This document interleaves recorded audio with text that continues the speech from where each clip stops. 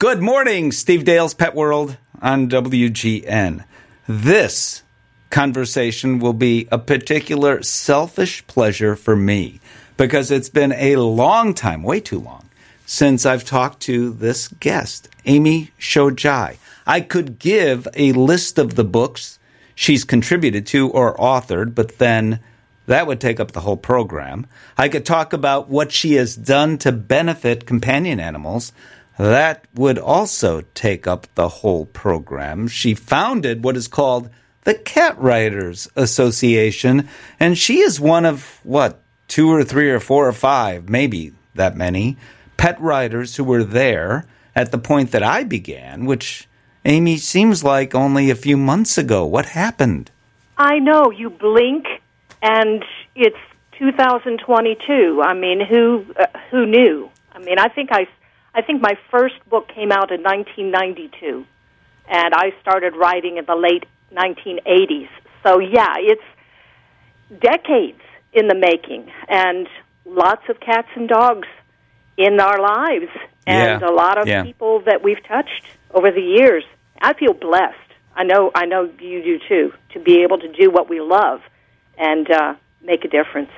Yeah, the hope is, I hope that's the case. That's why I do what I do, and I know that's why you do what you do. Why did you begin? Did you wake up one morning and say, you know what? I mean, I was a journalist, quote unquote, in training. I mean, that's what I did. I covered fires, if you go back 1,000 years, and then covered entertainment and some other things as I was covering. I was writing about restaurants as I was beginning to write about pets. That's sort of my story. What's yours?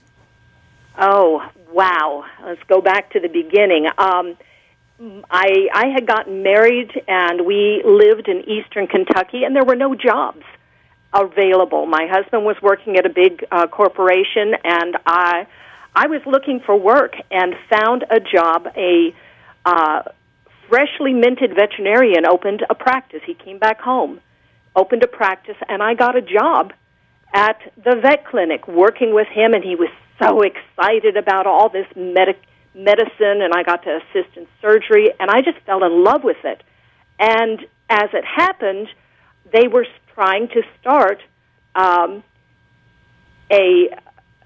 they were trying to start an animal shelter in the area, and they needed somebody to write an article for the newspaper, and I got voluntold to do it. And that's, as far as I can remember, that was my first byline.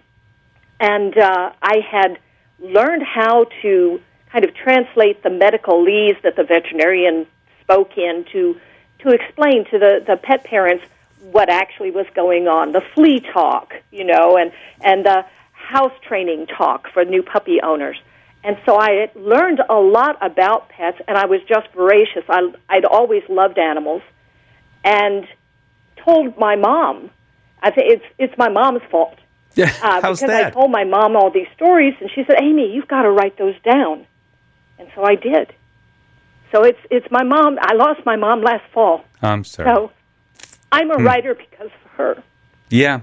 And, I often think of my dad when, and now both my mom and dad are gone, but I think of him in particular because he loved animals so much, and at one point in time wanted to work at a zoo, which I did at one point in time. Wow.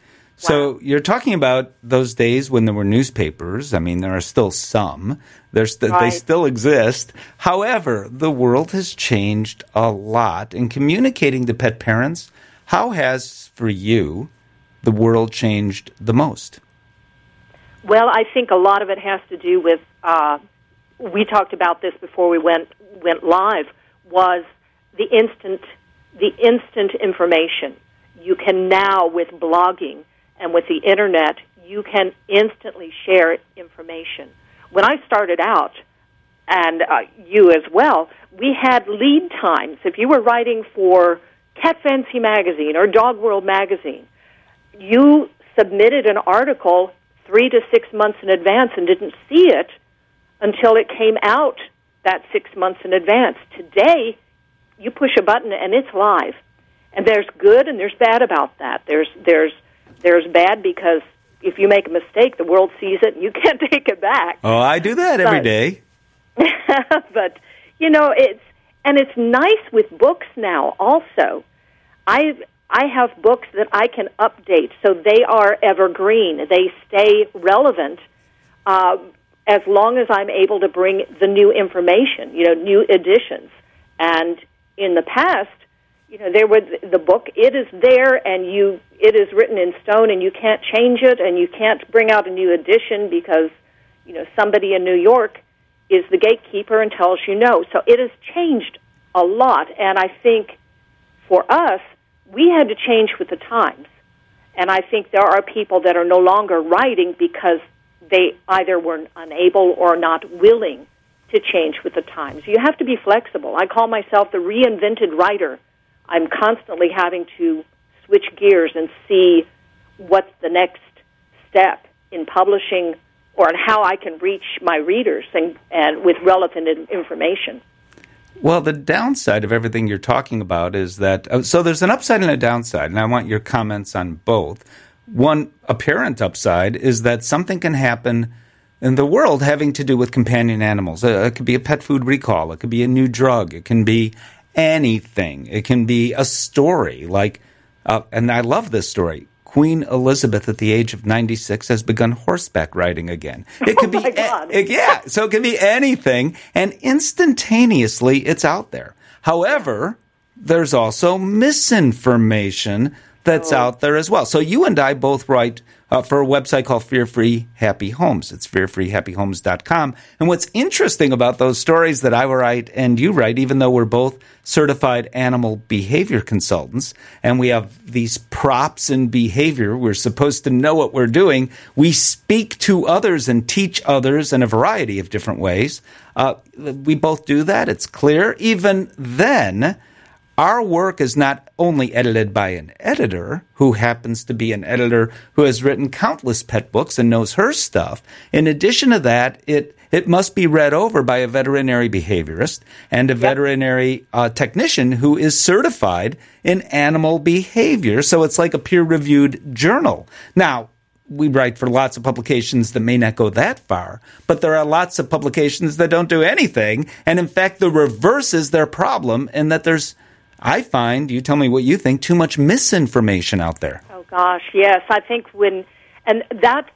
that's why I stopped writing books for a while. I quit writing, hung up my pen and my keyboard, and became a choir teacher at the local high school.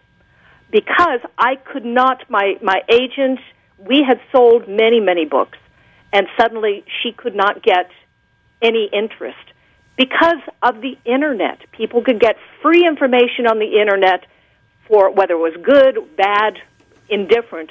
They could get it for free, and publishers weren't interested in publishing a book.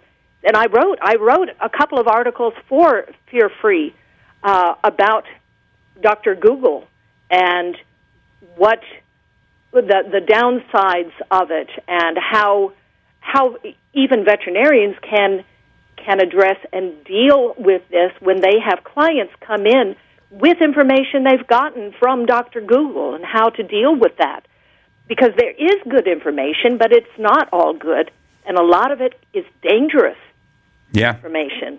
So I think I love the fact that my work is vetted, because then I know, and I'm comfortable with it, and if I make a mistake, I don't want that going out there. And even some of the other clients that I have today, they do the same thing. And then I actually do vetting of some other articles' work, previously published work, and say, things have changed somewhat. Let's update this. Mm-hmm. So it's interesting.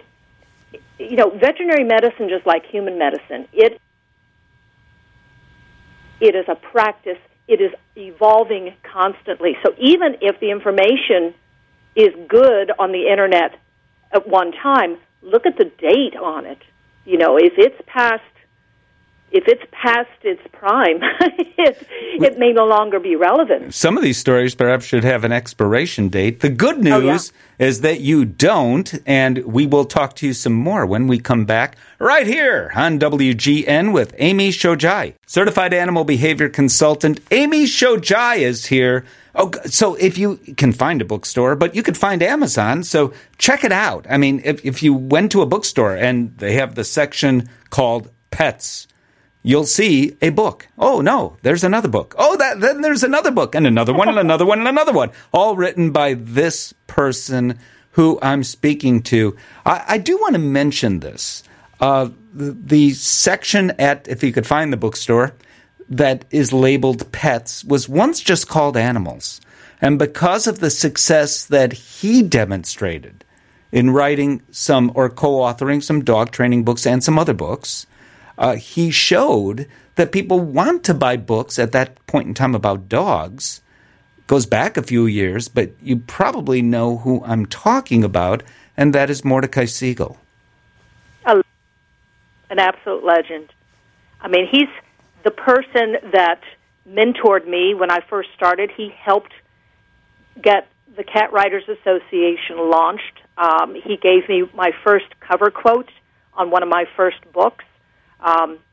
Just very supportive of new writers and very, very helpful to the individuals. But he changed writing for all of us. He's you talk about shoulders to stand on shoulders. He's one of the big ones. He had massive shoulders to stand on. I remember when I went, there was something, you mentioned the Cat Writers Association. Similarly, there was a Dog Writers Association. He was president of the organization at the time.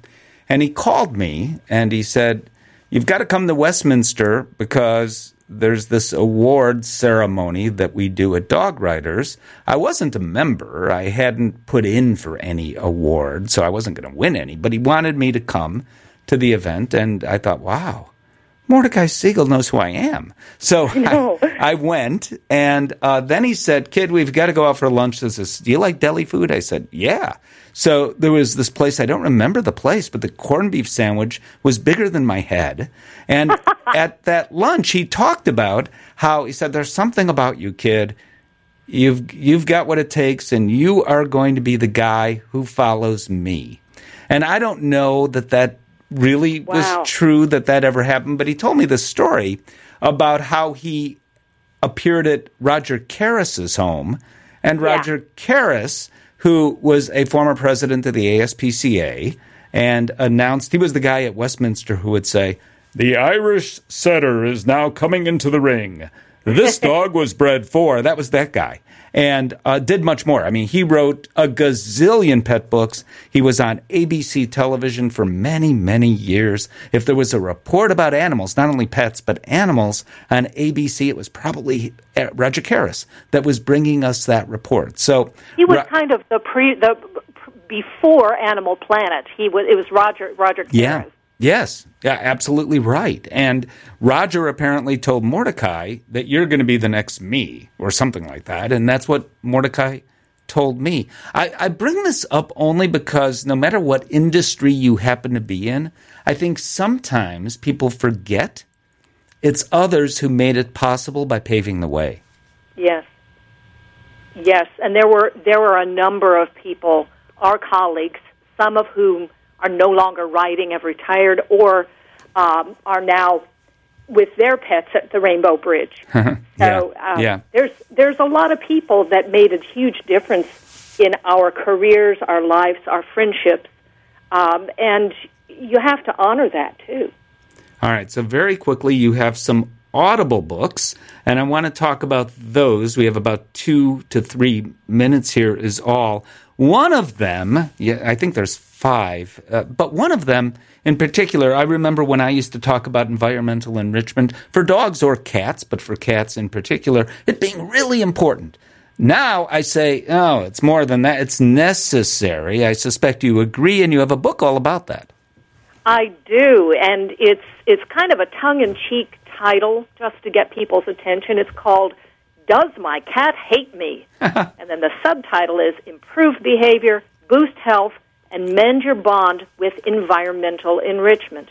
And it's true. I mean, we've had colleagues who have beat the drum on this for years and years, and we're seeing more and more people that they adore their cats. They want to do the right thing. They don't know how to do it, and a lot of it's very simple. I mean, I live in North Texas, so I can't let my cat outside. We have coyotes that will come right up on the patio, and they love to eat cats or small dogs or just about anything else. So you want to keep your cat safe, but how are you going to do that and keep them happy as well? We have kitty cats that are crowded into apartments and high-rises, don't have space. Maybe they're sharing litter boxes with too many other cats. You know, the number one stressor for cats, and you know this, Steve, the number one stressor for cats is other cats, too many cats. And so how do you enrich this and keep them happy? And, you know, we say the 1+1 rule for litter boxes, 1 litter box per cat +1. Well, how do you do that if you have a little tiny apartment? Well, I'm going to stop you there, because the way in which people can learn the answers, of course, is to find your books. How can people do that?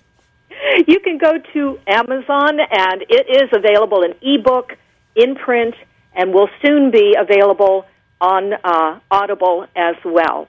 Well, in order to do that, people have to know your name. So it's Amy with a Y, and it's spelled Shojai, Shojai. That's it. Very good, Steve. Click. I rehearsed. Thank you very much. An old friend of mine, it is so good to have you on WGN again. It's been years, so thank you. Too long. Thank you. My friend, I'm so glad that we had this time. Yeah, together. Thank you so much. Amy Shojai, thank you.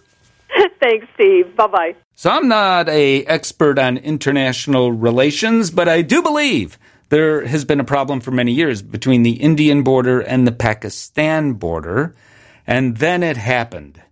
Officials in Pakistan suspected a spy. The spy flew over the contentious border between Pakistan and India and was apprehended. The spy, a pigeon. The pigeon had a suspicious ring around its ankle printed with numbers. The numbers turned out to be the cell phone number of the pigeon's owner. After a thorough investigation and questioning, the pigeon, who refused to answer any questions, was deemed to be not a threat to national security and was set free. It was just an innocent bird, police told Reuters. But before you laugh it off, you should know that this wasn't the first case of avian espionage in the area. In 2016, a pigeon was taken into custody after it was found with a note threatening the Indian Prime Minister. In fact, there's history about all this. During World War I, pigeons were outfitted with tiny cameras. They had to be tiny, I suppose, and released over enemy territory. As the birds flew over, the cameras clicked away, snapping photos. And ever since, some countries, even now apparently, continue to use birds as a 007. Perhaps there is also a concern that the birds could flock together and organize a coup. Another story, we've heard about violence in courthouses. Well, this story is kind of like that. A courthouse in upstate New York was closed because of a problem. See, here's what happened. A clash broke out between one side and then the other side. A defendant who started to film the courtroom proceedings was told to stop. In an altercation that followed, he brought in, it was not guns, couldn't get guns by the security people, hundreds of cockroaches and released them throughout the courthouse. The courthouse was closed for a day for fumigation. Court officers arrested him for this as well and charged him with disorderly conduct. I guess there is no official charge for releasing cockroaches. This person was eventually released. It was not clear whether this person had an attorney speak on their behalf, or the cockroaches, who, by the way, all lost their lives in the process. We'll talk to you next week, bright and early, with stories, maybe not, just like that, here on WGN.